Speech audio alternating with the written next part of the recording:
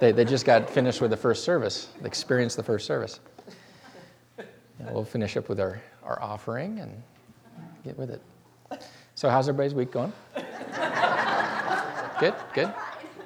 Try. We are in James. We'll go ahead and we can turn there. We're in James. We're going to be in James for just a little bit over the next couple weeks.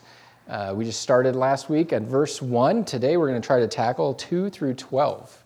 And so you can grab a Bible. If you brought one with you, great. Use your phone, your mobile device, or grab a Bible out of the seat pocket in front of you, and we're going to look at this book together. And what I thought is, as we were going through James and going through chunks of this, it would be great, why don't we read this all together? We've not done that in a while. We've not had a corporate scripture reading in a while together. So I thought we're going to go ahead and read through verses 2 through 12, and I think we'll be able to put those up on the screen. There we go. Why don't we stand together and read the scripture? Stand.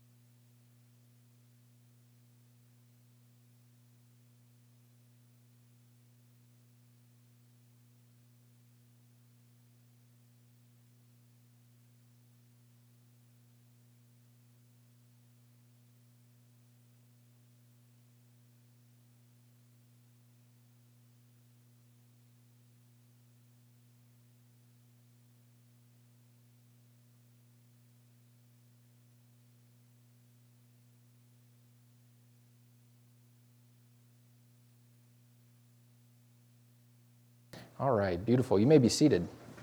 What a wonderful passage.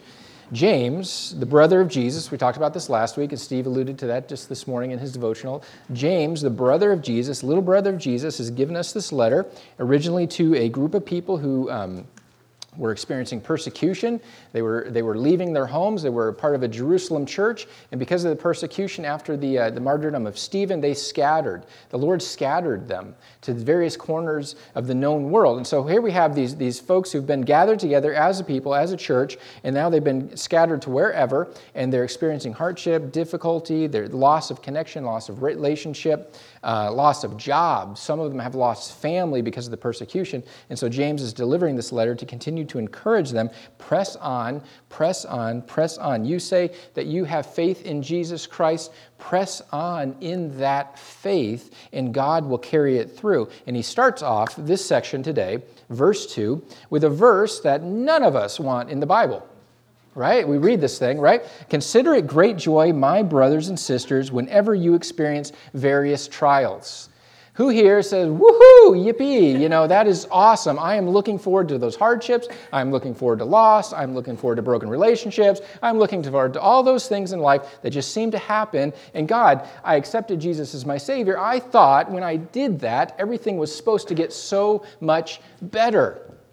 Right? There's actually a theology out there. It's a very dangerous theology that actually leans that way, moves into that way, that if you know Jesus as your Savior, everything's going to be happy, healthy, and you're going to have all the money you need in the bank, and God will bless you with a new car. And even if you're a church leader, you better be praying for that jet. I'm still waiting for the jet. I live out in Lyman now, and I'm thinking, God, it'd be great to have a helicopter. So praying for that helicopter, because I know Jesus. And that's a very dangerous position to put ourselves in. And James starts right out the bat with this passage and says, consider it great joy, my brothers and sisters, whenever you experience various trials. Oh, James, James, I don't want to hear that stuff about trials. I don't want to experience trials. Who here has gone through a smooth life, never had any sort of problems? Let's see the hands. Let's see all the hands. No problems in life, all that. Okay, where are all those hands? Okay, great. Yeah, we're all in the same boat here. We all experience testing. We all experience trials, don't we? And the word for trial here, it covers a multitude of things. He says various trials. It covers temptations. It covers loss, trial, testing. All of those things are covered in this idea of various trials. It's the big stuff. It's the little stuff. It's the loss of dear people in our lives that hurt and pull on our hearts for years to come because we're missing them in our lives. It's to the little things where it's the stubbed toes. It's the stuff like that. The big, the small, everything in between. James says, count this all joy, brothers and sisters, when you experience these various trials in your life, because it's not a matter of if they'll come, right? Who thinks that, oh, I'll be ready if the trial comes? No, it's a matter of when it happens, right? The bottom's going to fall out at some point. Something is going to happen to you. You're going to get an injury. You're going to stub your toe. You're going to have a hard relationship. You maybe have a broken relationship. There will be loss. Maybe the bank account drains down more than you were hoping for, or more than you're trusting in. And so we're all going to go through these experiences. It's not about a matter of if it happens. It's a matter of when it happens. And when the bottom drops out, when everything seems to be going wrong in our lives, when it doesn't feel like we're being taken care of, or where is God in this situation? Where is God? Well, what is he doing? James reminds us. He reminds us, okay, first and foremost, this is a command. This is not just a suggestion. This is a command from James to his brothers and sisters experiencing great trials that we may never experience stuff like this. We may never experience the loss of a home like they've experienced, the loss of a family member to a very traumatic experience because they were driven out or they were stoned or whatever. We may not experience the depth of a loss of a job like this because we had to, in the middle of the night, pick up and move out of our town, move out of our state, even move out of our country because something was going terribly wrong and we just had to get out. We may never experience that. And James is talking to people like that, but he says, no matter what's happening in your life, the trial, whatever trial you're facing, consider it great joy. This is a command word. Consider it great joy. We get caught up in experience, do we not? Things are going well. Oh, I'm on top of the world. I feel happy. Everything's great in my life, and I'm just riding high. And we work out of emotion a lot of times, do we not? Same thing happens with a trial. Bottom falls out of this thing, and all of a sudden we are down in the depths. I can't pick myself out. I can't get out of bed. And I'm not knocking people who experience depression, deep depression or whatever, but we just feel like, oh, there's no hope. There's nothing left. I can't pull myself out. And we ride these waves in life. If we rely on our emotions to carry us through and get us through good and bad in our life, James says, no, if you are in Jesus Christ, you are on a path of joy. If you are a believer in Jesus Christ, you are on a path of joy, and it doesn't matter what happens in your life, the good, the bad, the ugly. It does not matter what happens in your life. You are on a path of joy because of what Jesus Christ has done for you and because of what God the Father is going to push and press into your life. When you press and you lean into Him, there's great promises in this letter. If we act and we live in the joy that has been provided so abundantly for us. He says, you are going to experience these things.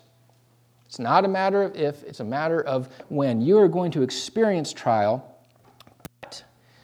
but this is the reason why. There is a reason for this. This is a reason that God allows us to go through testing. There's a reason that God just doesn't say, okay, here's a bump in the road. You're walking to it. Okay, plop. I'm going to pick you up and put you on the other side. Keep walking. Oh, another bump in the road. I'm going to move you over here and move you over here. There's a reason that God allows us to actually walk into the bumps and the pits of life because we live in a fallen world. This stuff is all around us. There's a reason for this. Verse 3, because you know that the testing of your faith produces endurance. And let that sitting in this, Let that have its full effect so that you may be mature and complete, lacking in nothing. God's goal for us is to continue to grow us and refine us and deepen our faith in him and make us more and more like who? Jesus. Shout that out. Make us more and more like who? Jesus. He is infusing us. He is working with us. He is allowing us to go through trouble and strain and trial because his goal is that we become more and more like Christ our Savior. And his goal, he says, is to be more mature and complete, lacking nothing. You're going to go through this stuff. Life is going to happen. People are going to spit on your shoes. You are going to walk through the mud. There will be people who say mean things to you, who break relationship. There'll be times when your bank account just is not strong enough and you're sitting there during the week thinking, where am I going to get the money to pay that next bill? Where is our hope? Where is our hope? We are on a path of joy because of what Jesus Christ has done for us, no matter what happens in this life. And James says that God's goal for us is to have us mature and be complete, lacking nothing. Lacking nothing. Now, I had put on your seats, you probably had these on your seats, two sheets of paper. 2 sheets of paper, and if there's not one in your seat or you didn't grab one, there's probably one sprinkled around. And if you need them, there's some sprinkled around, we can get one to you. One of the little sheets of paper is called God's provision. God's provision for your life. Those ways that you've seen God just move in mighty ways in your life. Could be big stuff, could be small stuff, but it's the ways that you know that you were going through something difficult. You were going through something you could not handle. And God, with his mighty hand, brought the resources, brought the person, brought relationship into your life to help you handle this, gave you supernatural strength at a time even to help you walk through the trial that you were going through. As we're talking about trials and as we're going through this message, God may bring some of those things to your mind during this message. Jot them down. Jot them down. What are the ways that God has provided for you? Feel free to do it during the sermon. I'll think you're taking notes. It'll be awesome. Jot them down. Jot them down. What are the ways that God has blessed you in your life? Maybe it's a way that you would have never realized, you never would have thought of. I was in this financial hole. This is what I was trying to do to get myself out of it, and God moved in this way, and it was totally unexpected. It worked out totally differently than I had planned, and you know what? By God's grace, he delivered me out of it. What are those experiences that you've had where God has blessed you and provided for you and walked with you through the trial, and you've experienced that? The other one I gave out of trials that we need to give to God. James is going to talk to us about trials today.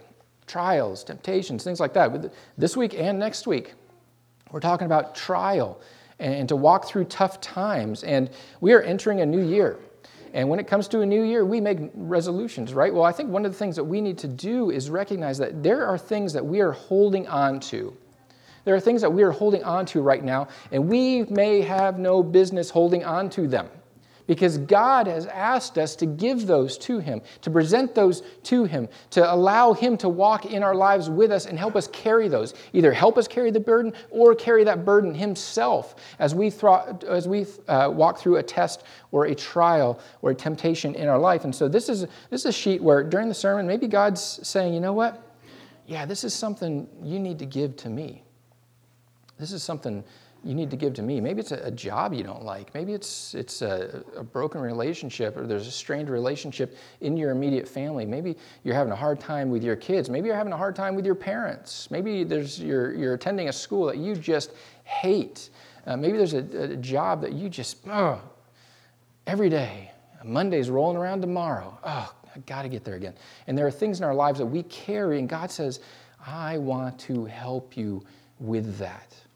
I want to help lighten your load. I want you to have my mind as you are walking through this trial. God is asking us to turn towards him, turn our eyes to him in this passage. So as we're listening to this message, as we're reading these scriptures, maybe God will prompt you. There are some things in your life right now that, you know what, I really need to give this to God. I really need to give this to God. Write down a couple of those things. Write down a couple of those things. James says that when we go through trials, the end goal is maturity. God moving us along in our walk, God lifting us up, God through His working, through His Spirit, creating in us a heart of Jesus Christ, who is our great example. And God says, hey, this is the goal. We're going to keep maturing you and growing you. I had titled, kind of in my own little title, that for this passage today is God is telling you, grow up. Grow up. That's the goal. Grow up. And you maybe think, I thought I was like, well, that's what my mom used to tell me to do. Why don't you just grow up? That stuff. It's like you can use very negatively. But God wants us to grow up.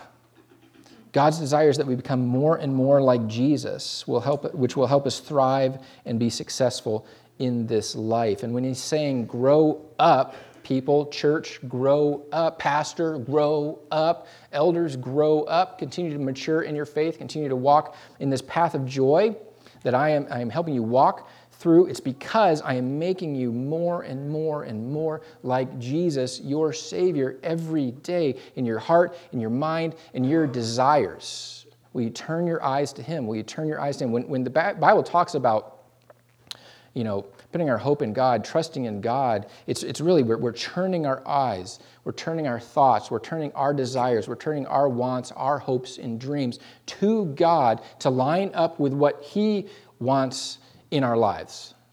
I get caught up in this, in looking at a passage like this, and the next couple of verses say, now if anyone lacks wisdom, you should ask God, who gives all generously and ungrudgingly, and it will be given to him. I love that kind of stuff. Oh, God, I ask you, and you're going to give it to me. And I get caught up in this passage and miss a couple of key words in here, and like, hey, okay, I just have to ask. I just have to want. I just have to hope for, and God's going to give it to me and provide for me. And God said, no, that's not what I'm asking. I want you to continue to grow and mature and be complete, lacking nothing. And one of the things you're going to be lacking in, and I want you to ask for it, is verse 5. It says, now, if any of you lacks wisdom, he should ask God, who gives all to all generously.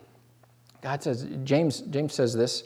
See, he says, you're going to lack wisdom in life. Wisdom is going to help you walk through the trials, going to help you maneuver through the trials, and we need God's wisdom as we do that. All of you are going to experience trials, but you need God's wisdom in order to maneuver through these trials, through these rough spots in your life. And guess what? God is so generous. God is so loving. God is so good. He's going to give it to you. It's like He's got a basket full of His wisdom, full of His grace, overflowing, and saying, here's the basket. It's overflowing. Just come ask for this. I'm dishing it out here to you. I'm dishing out. It's free here. I want to give you this wisdom on how to walk through this life that you are living right here and right now. A couple of James' friends talk about the same idea. Paul and Peter. Can the guys, men, turn to Romans 5. Men, turn to Romans chapter 5, 3 through 5. Men, Romans 5, 3 through 5. Women, turn to 1 Peter 1, 6 through 7. Men, Romans 5, 3 through 5. Women, 1 Peter 1, 6 through 7. Do I have a guy in the audience here who would be brave enough to read out Romans 5, 3 through 5? Who are these brave souls? Hey, I saw Wendell.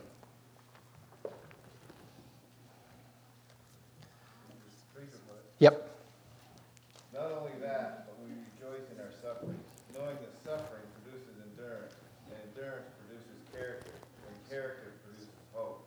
And hope does not put us to shame, because God's love has been poured out into our hearts through the Holy Spirit who has been given to us. Beautiful. Lady, is there a lady here who's brave enough to read out 1 Peter? There we go, 1 Peter 1, 6 through 7. In this you greatly rejoice, though now for a little while you may have had to suffer grief in all kinds of trials.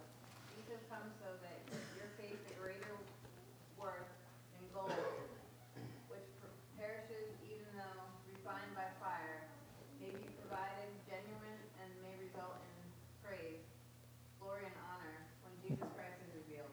Yeah, they both say, the brothers and friends of James both are in agreement on this in their writings as well, is when you go through these trials, we can rejoice in it because God is going to provide all that we need to walk down the path that we are walking on. And James says, you know what we need? We need wisdom in this life. We need wisdom in this life because who here lives the same day, day after day? Who here lives the same exact day, day after day? You've been living this for all your life. No, life is about change, right? We're all getting older. We're all moving along in life, right? So each day can bring and will bring a new challenge, a new set of frustrations, a new set of things to work through, a new set of joy, whatever it may be, a new set of opportunity and possibility. Life is about change. Life means change. Change is going to happen, and we may be walking through something now that we have never experienced in our life. And what do we need? We need wisdom on how to handle that, right? We need wisdom on how to handle it because we've never experienced now. And God says through this book, call out to me. I will give it to you. I have the wisdom that you need to walk through this life. James has, in the past, been criticized for not having enough Jesus in the book. If you read James, and some people have criticized, well, there's not enough Jesus in this book. Actually, it's interesting. James speaks more from the Sermon on the Mount than like any other book, especially the book of its size, has more content from the Sermon on the Mount, from Jesus' own mouth than like anybody else in the Scripture. And James is just repeating the words of his big brother when he says, ask God for this wisdom. He's going to give it to you. Jesus said, and it's recorded in Matthew 7, ask and it will be given to you, right? And James is just repeating this idea that Jesus has put on the table for us is that when you have your faith in me, when you are trusting in me, when your hope is in me, God has this big, full basket of wisdom and grace and mercy, and he is ready to just dole that out as you ask and as you need it. If we don't ask, then we are like this person in verse 6. But let him ask in faith without doubting, for the doubter is like the surging sea, driven and tossed by the wind. That person should not expect to receive anything from the Lord, being double-minded and unstable in all his ways. We can go to the Lord and ask for the wisdom. Say, Lord, we can find ourselves in this experience where, okay, Lord, I got this thing going through. I really need your grace and I need your help. I don't know how to handle this thing. Okay, great. I've done that on Sunday. I've done it because we're here at corporate worship and I'm praising you and all these kind of things. And life is going to be great because I see your hope and I see your love. And then on Monday, it's like, no, God, I really need to hold on to that trial. I really need to try this by myself. And the double-minded person is like the person who says, God, you have it. Nope, I think I need it. God, you have it. Nope, I think I need it. God, I'm going to give it to you. Nope, I think I'm going to hold that back. And we can't hear, we can't comprehend, we can't experience his wisdom because we're in this pattern of, I want to listen. No, I don't want to listen. I'm going to do this on my own. Yep, I will listen because it says so, because I read it in the scriptures, and I will listen to you. But no, the next day I really don't. I really want to tackle this on my own. And that's the double-minded person who's like, okay, yep, you say you're asking, but you're holding tight. You say you're asking and seeking God, but you still hold it tight. What's going on here? Of course, you're not going to hear how to move through this and walk through this in joy because you keep going back and forth and you're tossed like the waves of the sea back and forth. No stability, no foundation. Where are we going to put our hope? It is in Jesus Christ, our Savior, and the promise that says when we walk in Christ, we have a path of joy no matter what we go through. When we ask for wisdom, wisdom gives us a number of things. You know, like I just mentioned, that we live our life and our life changes and we find ourselves in situations and circumstances we've never experienced before, and we need wisdom. We need knowledge. We need to handle a situation that we've not handled before. And so maybe God sends in counsel to our lives, or God gives us a word. Maybe God gives us a word from His Scripture that gives us more knowledge and understanding of how to actually, what this situation looks like. You know, when we get into a trial, a bad spot, where do our eyes go?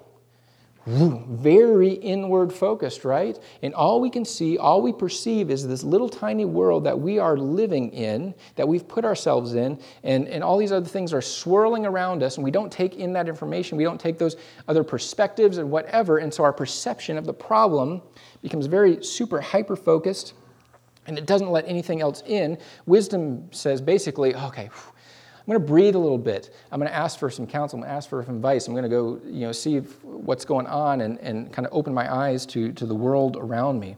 Wisdom's also going to allow us to grow in our experiences. And as we grow in our experiences, I think that deepens our faith as well, because we see how God has provided for us. He provided in the past. He's going to continue to provide in the future. I have experience with that. I understand that. I know that. Because of that, that's going to help me grow in this new problem that I face. But we can't be like the person who sits there and says, okay, God, you got this? Nope, I better hold it. God, no, you're going to give it to you? No, I got to hold it. I got to hold it. And we keep the weight of the world on our shoulders, and God says, man, I want to help you out with that. And that is not bringing you a whole lot of joy, but man, I want to help you out with that. I want to open up that path of joy for you to experience, because good, bad, or ugly, we can be on a path of joy through Jesus Christ. Reality is, life is not going to be fair. Life just is not going to be fair. But God is still good, and He wants to give us good things when we turn our eyes to Him and His desires and what His plan is. James is going to speak to the opposite side of that in James 4, where he says, you desire and you don't have. You murder and covet and cannot obtain. You fight and wage war. You do not have because you do not ask, and you ask and you don't receive because you ask for wrong motives, so that you may spend it on your own pleasures.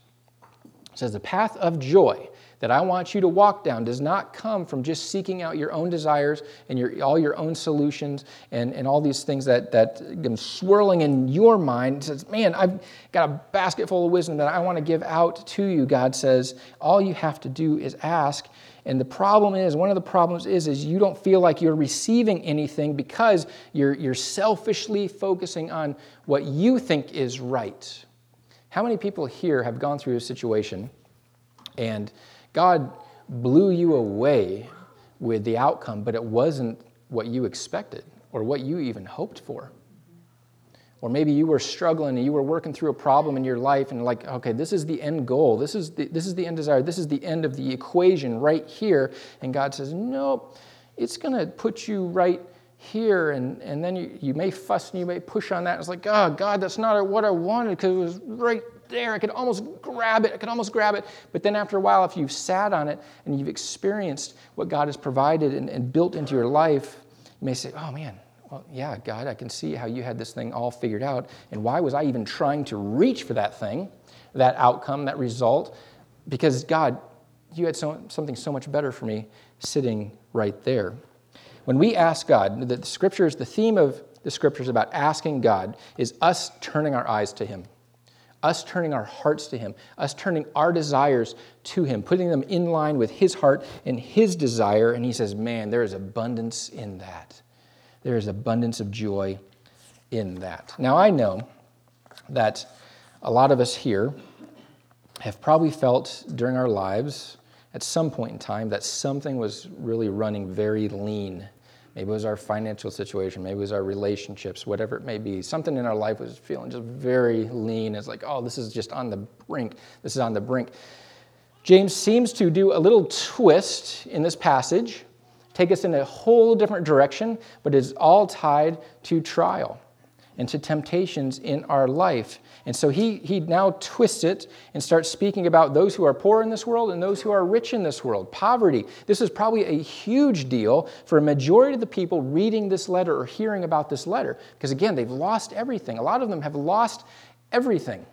Okay, can you imagine, again, you're driven out of your home, you're driven out of your country, you can't worship in the place that you worship, you can't see these friends or family because they're either gone or they've been sent to a different place, and now you've lost your job, you've lost your source of income, maybe there's your job, you couldn't take it with you, but you had to just go, and so how am I going to survive? How do I eat? How do I feed the kids that are in my family? All of those questions start swirling around your mind. I'm not going to make it. I'm not going to make it. How is this going to work out for us? There could have been some other people in this situation who were rich in the church, who were influential, who were rich in this church, and they went out, and maybe they lost some things, but they held on to some stuff with them. They carried some stuff with them because God had allowed them to have some stuff, and so they carried their stuff with them, and they may be in the position that, okay, tighten the ship, doing, this is my stuff, this is my resource, this has got to last me for a long time until I can build up my wealth again because I've got all these provisions. And now instead of being generous and having the heart of Jesus, where maybe in the church in Jerusalem, where it talks about in Acts, this does not talk about them, they shared everything amongst themselves.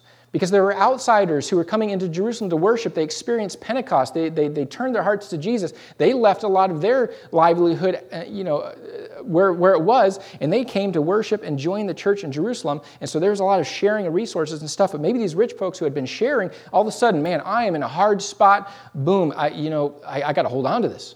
I got to hold on to this tight. Because I don't know where, what my next job is going to look like and whatever, and I got to keep this money in the bank to feed my family. And so we have a couple of different people in this group, those who are probably experiencing extreme poverty and those who are experiencing their wealth, but we're maybe starting to hold it very tight to their hearts. And James is going to call them out on this. He's going to talk about the rich and the poor, those who are scraping by just to survive, and those who we would call the one percenters. Let me clue you into this. If you drove here in a car and you came from a house with a roof over your head and probably more than like 2 bedrooms in it, and you were able to put gas in your car and you got a bank account with even a little bit of money in it, we are a part of the 1% when it comes to this world. So maybe as we look at this, so we have a tendency to look at, okay, I'm poor, I'm always poor, all that kind of stuff. But maybe we say, oh, God, you got me in this rich category here, and how am I living my life? But James is going to speak to both situations here. James is going to speak to both situations. As they're going through their trials and their testing, in verse 9, he switches this, but again, it's all part of the same thought. Let the brother of humble circumstances boast in his exaltation, but let the rich boast in his humiliation. What in the world is going on there?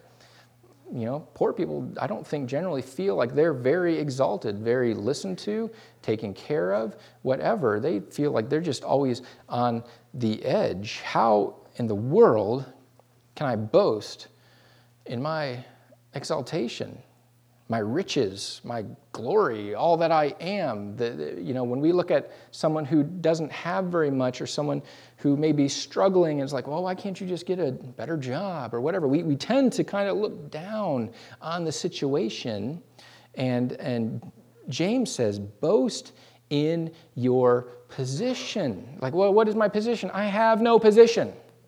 I have no say. I have no position. What is my position, James? He's saying, you are an heir to the kingdom of God. You put your faith in Jesus Christ. It doesn't matter what is going on around you on this earth. You are an heir to the kingdom of God. You boast in that. You are a child of the King. You can see very clearly how God is providing for you out of his generous wealth, out of his generous wisdom. You can see how he continues to provide for you even in your time of need, because you are a child of the King. You are a child of the King.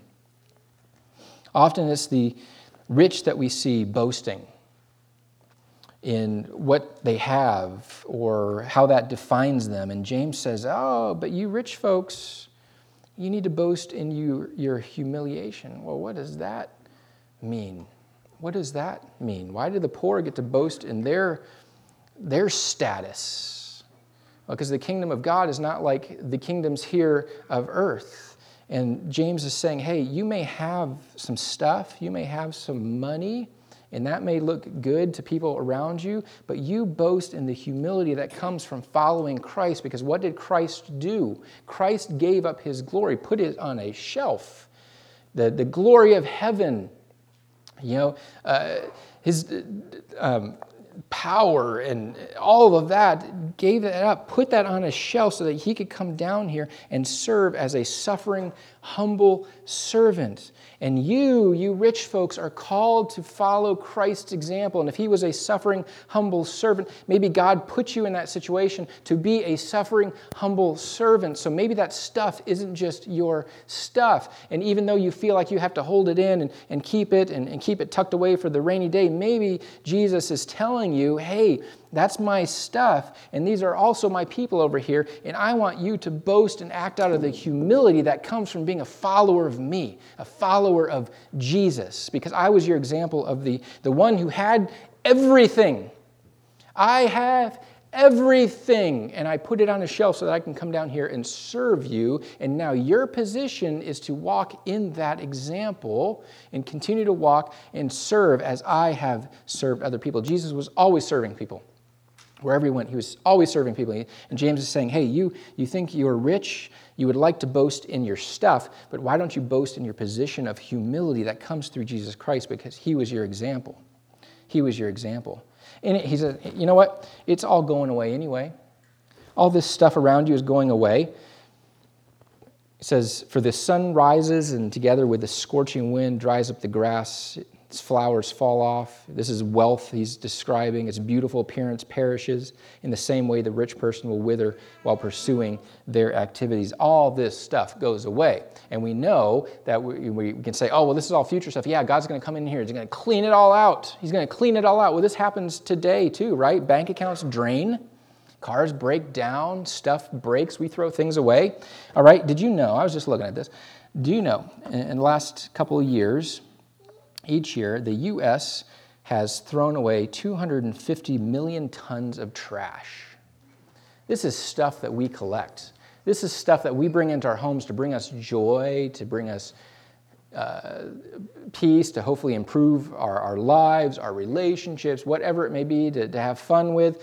All this stuff, 250 million tons of trash that we throw away, stuff that we thought would make us happy and healthy and put us on the right track. And where does it end up? It ends up in the landfills, in the garbage. 250 million tons of this stuff every single year. That comes out to like 2,000 pounds per person per year. So you guys, each one of us here in this room, are basically throwing away 2,000 pounds of trash individually. I got 7 people in my house right now. That's a lot of pounds of trash. I'm doing my part to throw out the 250 million tons.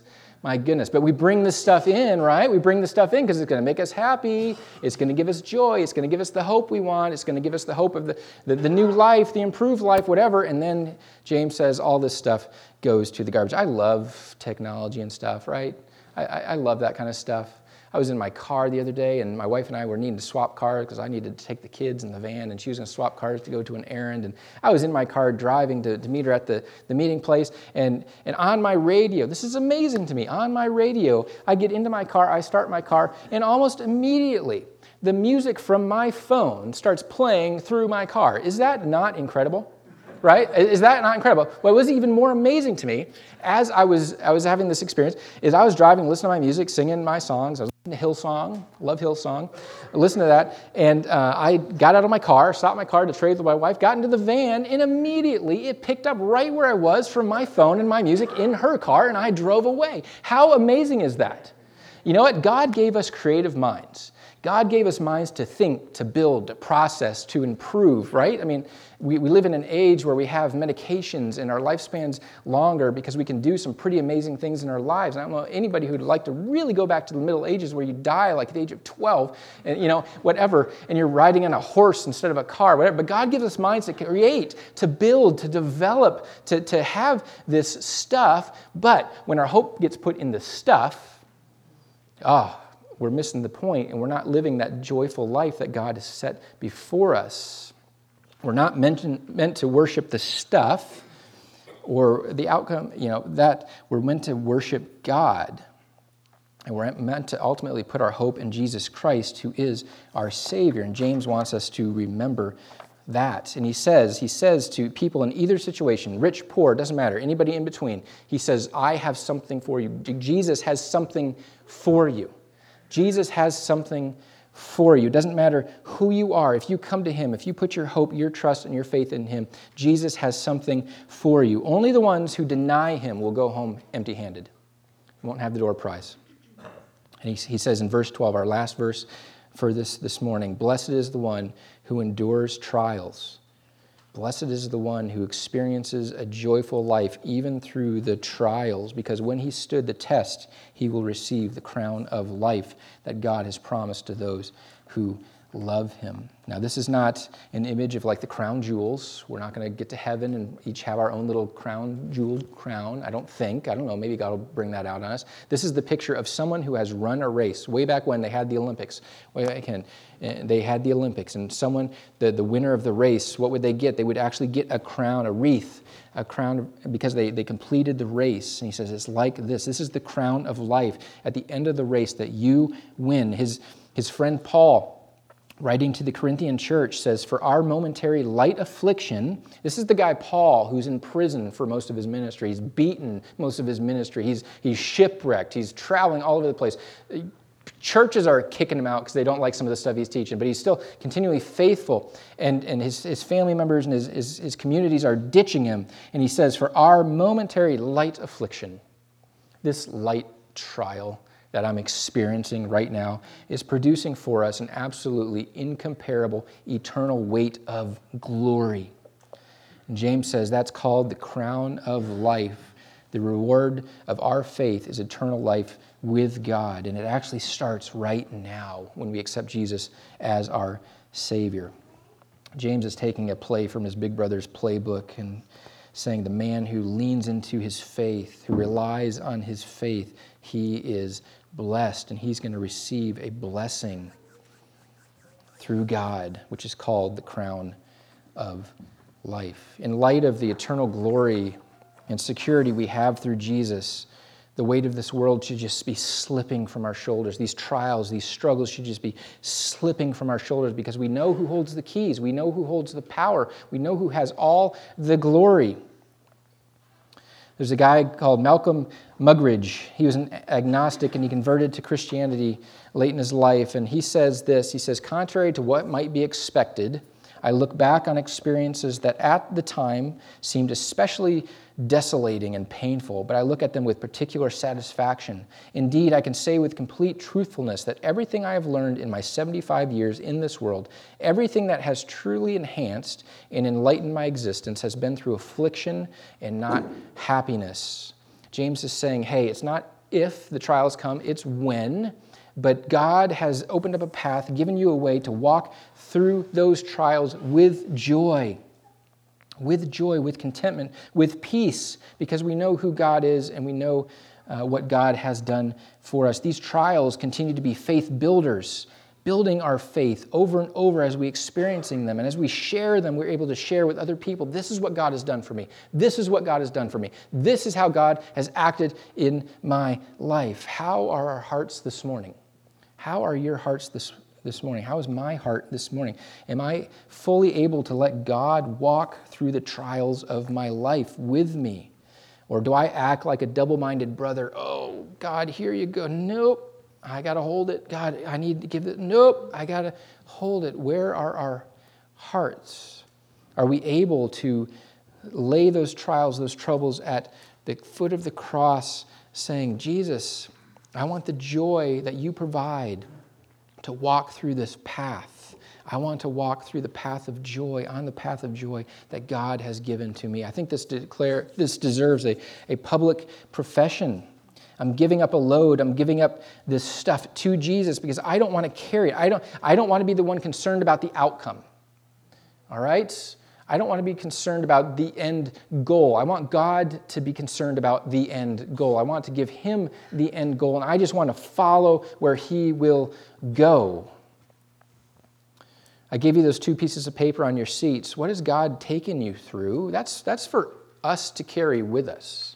Those are things that we keep in our Bibles. Those are things that we put on the fridge or the mirror or right by our nightstand when we wake up because, oh, God, you've been faithful. I remember, and you still continue to be faithful even today, even as I experience this new thing that I don't know how I'm going to get through. I don't know what the end looks like, but God, you are faithful, and I cry out for your wisdom because, God, I've seen your faithfulness. Those are things for us to carry. That's the thing that we carry. God, this is your provision. This is how you've taken care of me. We want to let the other things go. We want to let the trial, the worry of the trial go. And so I said, hey, those trials, maybe God has pressed something on your heart. You're struggling with this son. You're struggling with this daughter. I want to help you with this. Did you write some of those things down? If not, start writing some things down.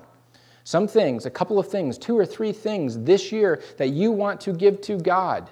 Maybe it's a business decision that I just don't even know. Maybe it's a relationship like, God, this is broken. I'm trying my hardest, but I just keep spinning my wheels. I want it to be right. I'm trusting in you. Lord, you're going to do the work in your time, whatever it may be, those things that we don't need to carry, the end goal, the end results, we do not need to carry about that because God is carrying us. Financial stuff, man, the bank account just is too slim. And I don't know how I'm going to make it this next week or this next month. God, I want you to have that because I want to walk through it with a joy that only comes through you. I'm going to invite the gentlemen who are passing out the offering baskets. We are going to pass the trials to God. We are going to give those trials to God. If you filled out that sheet, I hope that everybody was able to list something that they want to give to God, that they know they need to give to God. And the baskets are going to come by and collect those cards. Yeah, you can start collecting the cards. Put them in the basket. These are the things that we give up.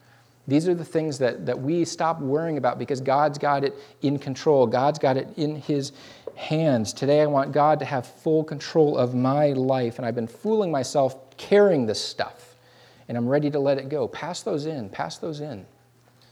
Pass those along. What are those things that we need to give up and give God control of in our lives? We have the faith. James is a book written to those who said, I have put my faith in Jesus Christ. And James says, how are you going to live it out? How are you going to act on that? What are you going to do? What are you going to give up? What are you going to allow God to work on in your life so that you can experience that path of joy? As they are finishing collecting those things, hey, band, why don't you come up and lead us in our last song? All right, keep passing those things in the basket. Pass them along in the basket, and we'll sing our last song together.